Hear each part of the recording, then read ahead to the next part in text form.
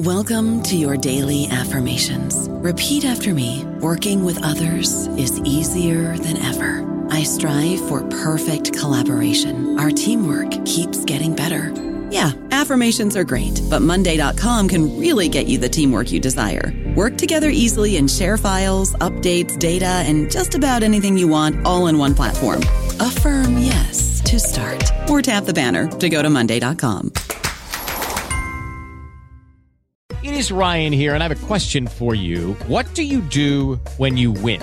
Like, are you a fist pumper, a woohooer, a hand clapper, a high fiver? I kind of like the high five, but if you want to hone in on those winning moves, check out Chumba Casino. At ChumbaCasino.com, choose from hundreds of social casino-style games for your chance to redeem serious cash prizes. There are new game releases weekly, plus free daily bonuses. So don't wait. Start having the most fun ever at ChumbaCasino.com. No purchase necessary. VGW. Void where prohibited by law. See terms and conditions. 18+.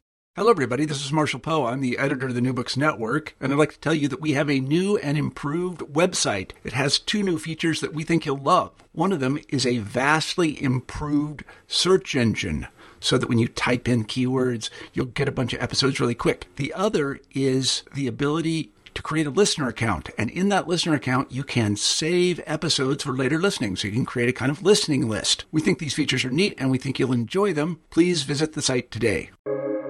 Welcome to the New Books Network. Hello and welcome back to the New Books in Indian Religions podcast here on the New Books Network. I'm your host, Dr. Raj Balkaran. More about me at rajbalkaran.com. More importantly, today I get to speak with Dr. Anthony Cerulli, who is a professor of South Asian Studies at the University of Wisconsin-Madison. We're going to be speaking about a fascinating new work of his. It's open access. The link it's published by Luminos. The link is in the podcast notes. It's called The Practice of Texts, Education and Healing in South India. Anthony, welcome to the podcast. Thank you so much, Raj. It's great to be here. It's nice to meet you. Yeah, it's nice to meet you as well. The podcast has definitely improved my social life over COVID. But anyhow, I feel I've met a lot of people too by listening to your podcast. It's good to know. It's good to know. And also, it's funny when you have a podcast because there's dozens and dozens of scores, maybe even hundreds, thousands of people. They sort of feel they know you, and they probably do because I'm not particularly censored on the podcast. And yet, you don't know them. It's a great service to our community of scholars and people of interest, who are interested in South Asian studies that you do these. It's great. Thank you. Oh, you're welcome. You're welcome. It's a labor of love in all senses. Now, before we dive into you and your work, Madison's a really important center in South Asian studies. There is an annual event at Madison. Do you want to say a little bit about that? Yeah, thank you. Absolutely. We have the Center for South Asia at UW-Madison, which hosts the annual conference on South Asia every fall in October. Usually we have to time it so that we don't overlap with the home football game on campus. And so it varies. It's not the same date every year. And this year, in fact, we're celebrating our 50th anniversary of the conference. So it's been around. And as far as I know, it's one of the, if not the largest, strictly South Asian studies focused conferences in the world. We bring in, before the pandemic, we were bringing in around 12 to 1,300 people to talk about their work, to go on panels and roundtables and keynotes and plenary lectures. It's a big event, and I also think it's a little bit different than conferences that I'm used to, insofar as it's a pretty collegial, down-to-earth event too. I've had a lot of really wonderful experiences as a graduate student, where I've presented my very first academic paper, all the way up to the present day, and there are people across the board in terms of where they are with their research at all levels. So it's I think a unique event and a lot of fun. Yeah, yes, indeed. I've attended a couple, and it certainly is a very distinct communal feel. The Sanskrit word kutumba comes to mind. It's palpable when one goes to Madison, particularly in contrast to when one goes to the AAR. And then there's lots of excitement and opportunity, and there are pros and cons to each. But one is vast and sprawling, and the other is more. Have dinner with the people that you've been having dinner with for 10, 20 years while you've been coming here, and very supportive. I actually was a grad student when I presented Madison, very supportive environment. And without any particular planning on my part, I happen to be covering a fair bit of conferences on the podcast as of late. I've talked to a group of Canadian scholars about a new association in Canada, and I just finished recording a podcast on the Spalding Symposium for Indian Religions at the UK. Yeah. And here we are talking about Madison. Perhaps at some point we can do a more focused podcast on Madison, particularly in light of the fact that it is it's half a century old. That's not nothing. Yeah, it's a big deal. And we're looking forward to some special events this fall for folks who can be there. And I think it'll bring a lot of people back, maybe who, of course, for good reason, haven't been traveling, and bring people together who haven't seen each other in a while. And of course, it was online last year, but as many of us know, it's not the same thing having a conference online. And so we're excited. Hopefully, fingers crossed, things go as planned, and we'll all be together in Madison for this big event. Given that, I didn't even realize actually, given that it is the 50th year, I think I'll try and come. It should be fun. Yeah, please do. Yeah, and look up who's coming and see if you can make some connections. Yeah, absolutely. Listen, more about you and your book, The Practice of Texts. What's your book about? Well, the book, broadly speaking, is about the uses of Sanskrit literature, Sanskrit medical literature in two educational settings of one of India's classical medical traditions called Ayurveda. And the two institutions are the Ayurvedic College and the South Indian Gurukula. Gurukula, a word I think a lot of people know, certainly listeners of this podcast will know it, but generally, just broadly, it's the teacher's residence, right? The family of the teacher. And it's partly an historical examination of colonial era educational reforms, roughly between 1890 and 1975, that gave rise to the Ayurvedic College, which is this very important and prominent institution of Ayurvedic education in India today. But during those reforms, we see the Gurukula, which had been in practice for a long, long time. If we look at the text, the references to Gurukula education are quite old. And during those educational reforms, we see the Gurukula get critiqued pretty sternly. And this leads to a reorganization and, of course, translation of the Sanskrit medical classics. And so I look at that history, I follow that history, and that history more or less lays the groundwork for the latter half of the book, which is an ethnography of the Ayurvedic Gurukula in 21st century South India. I find this work, there have been scores of fascinating books without question, but I find this so fascinating for so many reasons. And I think the themes will pull out a little later on in the podcast. So you're studying people or texts, or are you studying both? What's your data for this project? Both. And that's something that was, I've looked at and thought about for a long time. I'm drawing on field work here that I carried out between 2003 and 2017, and that overlaps with my dissertation and graduate school. So the project was in the works for a while, and I could go back. We could talk about the genesis of it if you'd like. Tell us the genesis. Well, the genesis is my first book, which was a revision of my dissertation. It's called Somatic Lessons, Narrating Patienthood and Illness in Indian Medical Literature. It was a more or less strictly philological study of disease and the role of storytelling in the Sanskrit medical classics, the Charaka Samhita, the Sushruta Samhita, and the Ashtanga Hridayam. And I basically dealt with text. And at some point in graduate school, you go through all the phases of coursework and the exams and so on and so forth. And then you're released into the world to write your dissertation. And I did that by going to South India initially, and through some connections and so on, I met a number of people who helped me try to work through the texts I wanted to read that went into that dissertation and then the book. But these people also introduced me to families of physicians who were using the Ashtanga Hridayam, that third book that I mentioned, that I call the Sanskrit medical classics, but really there's no official word on whether they're the classics of Ayurveda. It's kind of an unofficial canon.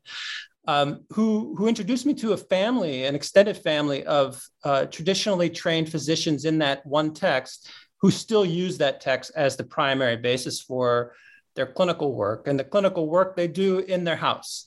And they also train students in their houses. And so while I met these people and they were very nice to me and very hospitable and open to questions and conversation, they also started reading some text with me. And meanwhile, they're training students, they're seeing patients all the while. And so I think, from 2003, when I first met the people that I primarily talk about in this book, I knew that I'll work on my dissertation and I'll write this book that is going to be about disease and storytelling in the Sanskrit medical classics. But I also at some point need to come back and see how people are using these texts today, because in many ways, seeing the life of them was as captivating to me as the material in them. And that's the practice of text in a sense. I also have some more, shades of meaning to that, but that's more or less how we get to that title. Well, this is really important, right? This is really important. I say this as a textual scholar. I don't do any ethnography, but I sort of am an armchair ethnographer as I walk through life. But understanding, we have this enormous tendency towards overprivileging the textual domain. Right, for a variety of reasons, many of which are valid, with respect to the production of scholarship, with respect to looking at sources that are canon, et cetera, et cetera. However, the ancient India is home to a very different means of transmission and record keeping. Mm-hmm. And so when you say there's question about which texts are canon, and when you say you're talking to these people about how they use a text, say a bit about that culture of, I have this saying at my online school of Indian wisdom, the text is on the tongue. Wow, that would have been great for this book. So tell me a little bit about the culture of the preservation of knowledge that you've been exposed to through your research. Yeah, the one of the things that I learned early on in the early aughts of this of the 21st century, when I was working in Kerala with one of these families that I discuss in the book, is or one parts of this bigger family, rather, one household, is that they train students according to what is a practice they describe in Malayalam as mukhamukam. And basically it just means face-to-face. And, it's just like we're doing it on Zoom, essentially. We're face-to-face, tête-à-tête in French. But there's a very structured physical arrangement that these folks follow. And then there's also a pedagogical method that traditionally has been upheld for generations. And this goes back quite far. When I was first working in Kerala, I would spend some time with the oldest member, the grandfather of this family, who talked about his teachers learning this way and their teachers learning this way. And there's a passage in the Charaka Samhita, which is our oldest of the Sanskrit medical texts in India, that lays out this method of memorizing an entire text. And then after memorizing that text with your teacher, going through the text again, line by line, to figure out what it was that you just memorized, because the meaning's not really front and center at the beginning, but actually the pronunciation, the internalization of the entire text itself is what's that first stage. And then going through and figuring out what everything means is the second stage. And then there's a third stage where you're taking the text apart, essentially. And this is all happening orally for the most part in the old, sort of the olden days, quote unquote. and it changes. It has changed over even the period that I was in Carroll, as I talk about a little bit in the book.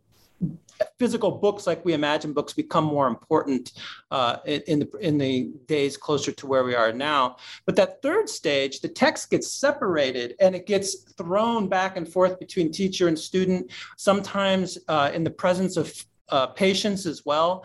And it gets disassembled after a patient leaves and then reassembled when a new patient comes. And it becomes a conversational, it's on the tongue, perhaps. I love that phrase that you share with me. It really fits well for what this practice of face-to-face pedagogy and education and then clinical treatment embodies or entails in the South Indian Gurukula. And it's both. And this is where I think the eye-opening aspect for me really hit hard was it's a philological endeavor in the way that I understood philological research coming up through graduate school in America or in the United States. And then, but it's a practical philology. It doesn't end with simply amassing an understanding, an appreciation for a text and its context, perhaps why it was produced, but rather it has to have an applied component for it to be truly useful. And in this case, the applied component is to heal ailing bodies. Or sometimes there's also a little bit of mental work being done amongst these families of physicians, but it's mostly physical things that I observed.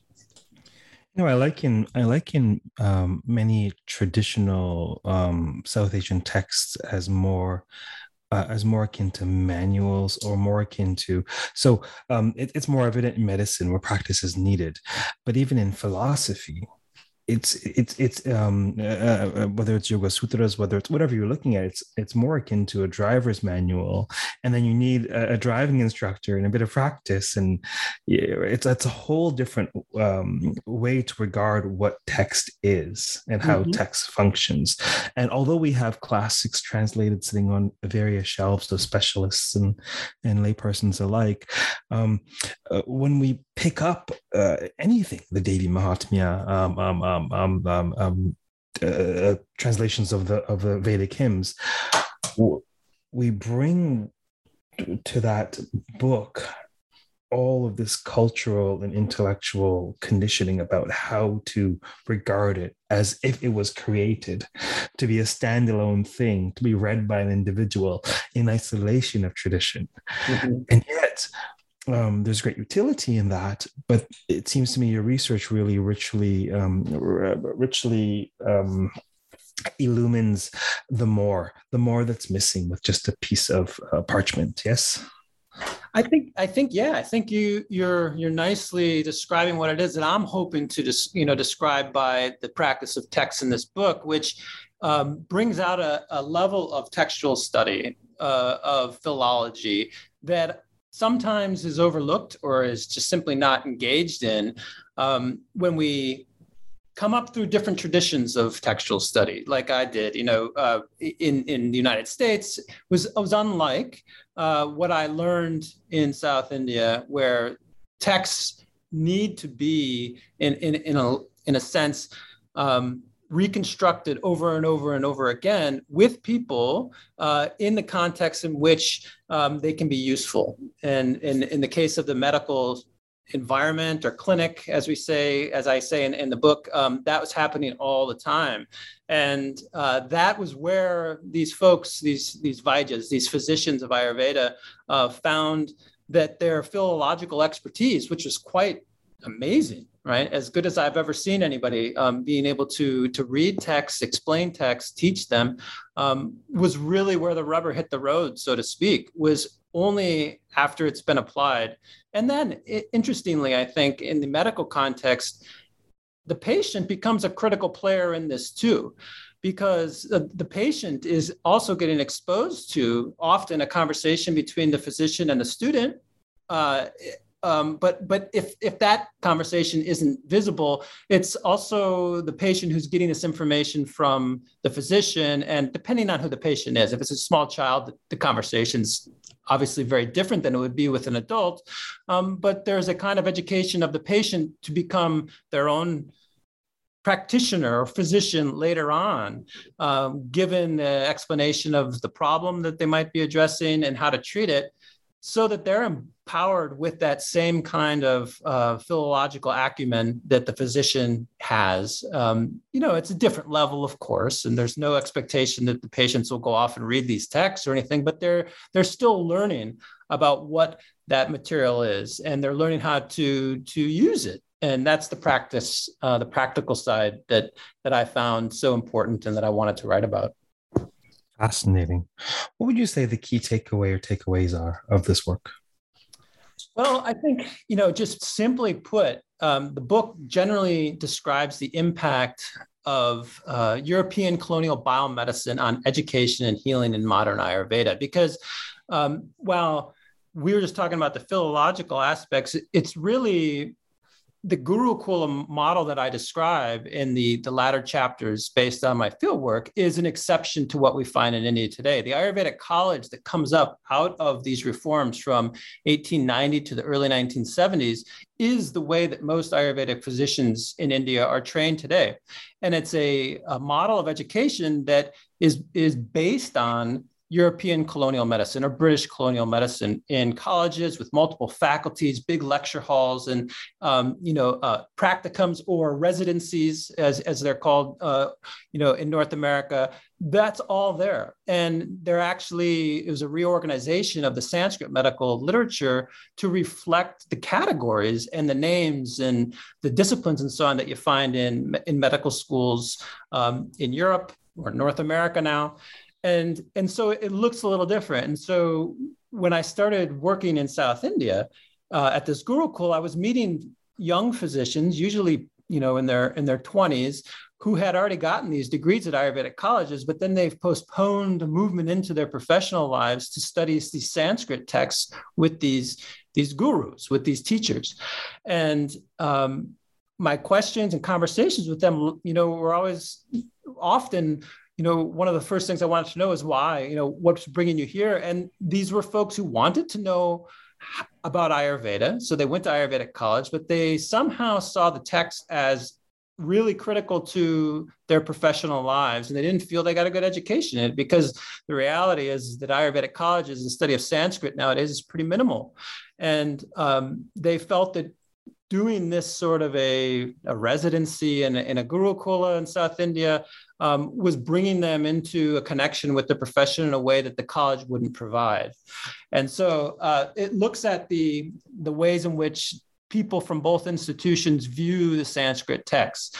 And that's what I wanted to show. I also talked to people at some colleges in South India, Sanskrit professors at a college in Tiruvananthapuram, for example, and his experience with students. And there are all sorts of different stories in the book from both locations about what Sanskrit means and why it's important, or perhaps why it's not important, because you do see plenty of that too. I don't know about you, but I'm very busy and I don't have a lot of time to cook. That's why I subscribe to Factor. Eating better is easy with Factor's delicious, ready-to-eat meals. Every fresh, never frozen meal is chef-crafted, dietitian approved, and ready to go in just 2 minutes. You'll have over 35 different options to choose from every week, including Calorie Smart, Protein Plus, and Keto. These are 2-minute meals. Factor meals are ready to eat and heat, so there's no prepping, cooking, or cleanup needed. They're flexible for your schedule. Get as much or as little as you need by choosing your meals every week. Factor's the perfect solution if you're looking for fast, premium options with no cooking required. Sign up and save. We've done the math, and this is important. Factor is less expensive than takeout, and every meal is dietitian approved to be nutritious and delicious. Head to factormeals.com/NBN50 and use code NBN50 to get 50% off. That's code NBN50 at factormeals.com/NBN50 to get 50% off. Would you be able to generally characterize these two overarching approaches to Sanskrit texts? Yeah, generally speaking, one is treated as history, right? At the college, the Sanskrit text, the foundational texts, the Charaka Sushruta and Bhagavata, the Ashtanga Hridayam, they're obviously recognized, and there are theories in those texts that are still important to the practice of Ayurveda today, but they get put into a reorganized way to describe them according to new disciplines within the study of medicine that you find in biomedical schools. And so it extracts the information, takes them out of the way in which they were originally, let's say, or in the Sanskrit texts that we have, the way they're comprised there, and translates them as well. And there's a whole history that I talk about of translation and whether it's important or why it's important of these terms. And then it becomes a kind of historical study, and not a study that requires an engagement with the literature. It's very short. And so even the actual acquisition of Sanskrit, because students will arrive at these colleges, depending on where they are or what their backgrounds are, with very little knowledge to sometimes no knowledge of Sanskrit, and then they'll take a minimal level of coursework in it and be done with it. Whereas at the, in the Gurukula model of Kerala, Mukam, that the practitioners that I study in the book and talk about in the book, and their teachers before them, it's a complete mastery and memorization of a work. And in Kerala, the one classic is the Ashtanga Hridayam that is used almost exclusively. And that is the requirement in order to practice Ayurveda. That's where you become a master, or you become a physician, capable of handling patients' problems. And so they're very different. It's almost like night and day in some sense. This tension is so important to me. This is the tension of, in many ways, at the heart of religious studies. It's a tension at the heart of Hindu studies. This is partially why this work so fascinates me, because it's showing these very two different ways of regarding texts, ways of walking through the world. One mode that we're all too familiar with is that, the mind's basically a shelf and you put books in it. It's information. Mm-hmm. And then another mode is transformation. You eat the text and digest it and assimilate it. It becomes part of your tissues, your psychic tissues, as it were. It nourishes you. And then what's so profound about that mode, to my mind, is that you master the minutiae of the text, but then you can dispense with entire verses when a principle or an instinct or an intuition overrides that. You master it, but then it's malleable in your mind. I mean, I've seen this. I have the good fortune of having a traditional Indian guru for a few of the subjects that I study traditionally, but it's quite profound to witness in action, which as evidence in your book, clearly you've noted many a time. Yeah, I think you put it so well. And one thing that I try to bring out in the book, and talking with the students of these three Vaidya gurus, I call them. So they're physician teachers because they embody both of these sides. They're teachers of the text as philologists, but they're always physicians as well. And these two, I hyphenate them in the book. They can't separate those two things from their work.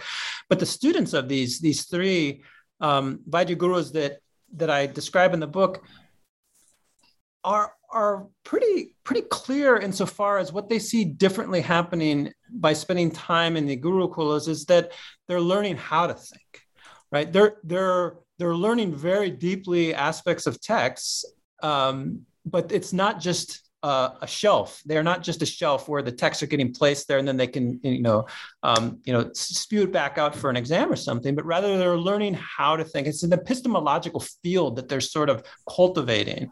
And that field, of course, is always geared towards what we would call health, well-being, or the identification and treatment of disease. There are lots of different ways within the text that they're learning that, we could describe them. But it's about knowledge and how to apply it in situations. And it's a very fascinating sort of contradiction between what becomes the college, which is something that I think probably a lot of listeners are familiar with. I'm very familiar with that. And it was an eye-opener for me, for sure, when I first started exploring the educational aspect of the Gurukula in Kerala, and then revisiting over and over and meeting cohorts and cohorts of students over all these years. And just their, similar stories and hopes and aspirations for what they were going to be doing as Ayurvedic physicians, and how the texts were important to them. It was very telling because it was very different for other people who are at the college, or for the history that I describe in the second chapter about why the college is needed. And so, I try not to put judgment on either side, but there are very different views about what it means to practice medicine within this tradition and the role of these foundational texts. What subfields? I'll ask you both questions, and you can sort of feel out how you want to respond to them. What subfields do you think this book contributes to, or shifts? And sort of another way to arrive at this is, who might benefit from reading your book? Yeah, thank you. That's a question I of course you think a lot about when you propose a book, and presses want to know this too. But for me, I came up through a training in the history of religions. And so I think through a lot of categories still that you get in the history of religions. And so while this book doesn't have a lot of overtly, religious studies language, I think it does address questions like text and ritual, for sure, which is the second to last chapter, is all about ritual, that would appeal to people who study religion. And it wrestles with some of the problems that I see within religious studies to, or at least within scholarship and religious studies, to sort of lay claim to some of these big categories, like ritual in particular. And I hope to show how it can actually be a bit more malleable and useful in different cultural institutions, including medicine in this case. So religious studies for sure. The historical components of the book, I think, contribute to the history of medicine and education as well in India. In the latter, in particular, by showing the role of the Gurukula in the history of Indian education, which is something that I was surprised to find was not as extensive as you'd guess, given how old the institution is, how much is discussed in literature, but hasn't been treated as a viable institution in a sustained way for education. In what I would hope would be in modern scholarship on the question of education in India. I think there's also a field of medical anthropology, a component of medical anthropology to the book as well, given the ethnographic work. Were there any other aspects of the book you hoped we touch on today? I don't know. I think we've addressed a lot of it. It's hard to say because for me, it's a book about a certain group of people, and it's about the certain group of people who illustrate all sorts of interesting and fascinating things that might come up in these fields that I just mentioned: history of medicine, history of education, medical anthropology, and religious studies. And yet, I hope it's pitched in such a way that not only scholars of these traditions can appreciate, or these disciplines can appreciate it and find things that are useful, even if they're not looking at South Asia or India in this case, but perhaps in other societies, post-colonial societies in particular, that maybe have had this kind of engagement between European colonial medicine and whatever medicines were practiced in the locations that they're at, but also people who are interested in Ayurveda generally, to get an insight into what it's like to study this 2,000 plus year old tradition in some parts of India, in this case, South India, that are not in the biomedical mold of an institution with lecture halls and multiple faculty and so on, but something that's quite different and quite old, which is the Gurukula. Fascinating. Thank you very much for appearing on the podcast today. Yeah, thank you for having me, Raj. It's been great to meet you. For those of you listening, we've been speaking with Dr. Anthony Cerulli on a fascinating brand new publication, The Practice of Texts, Education and Healing in South India. It is available through Luminos, which is the open access wing of the University of California Press. click on the link in the podcast notes and the book shall be yours. Until next time, stay well, stay safe, stay sane, and keep contemplating the various modalities of healing. Take care.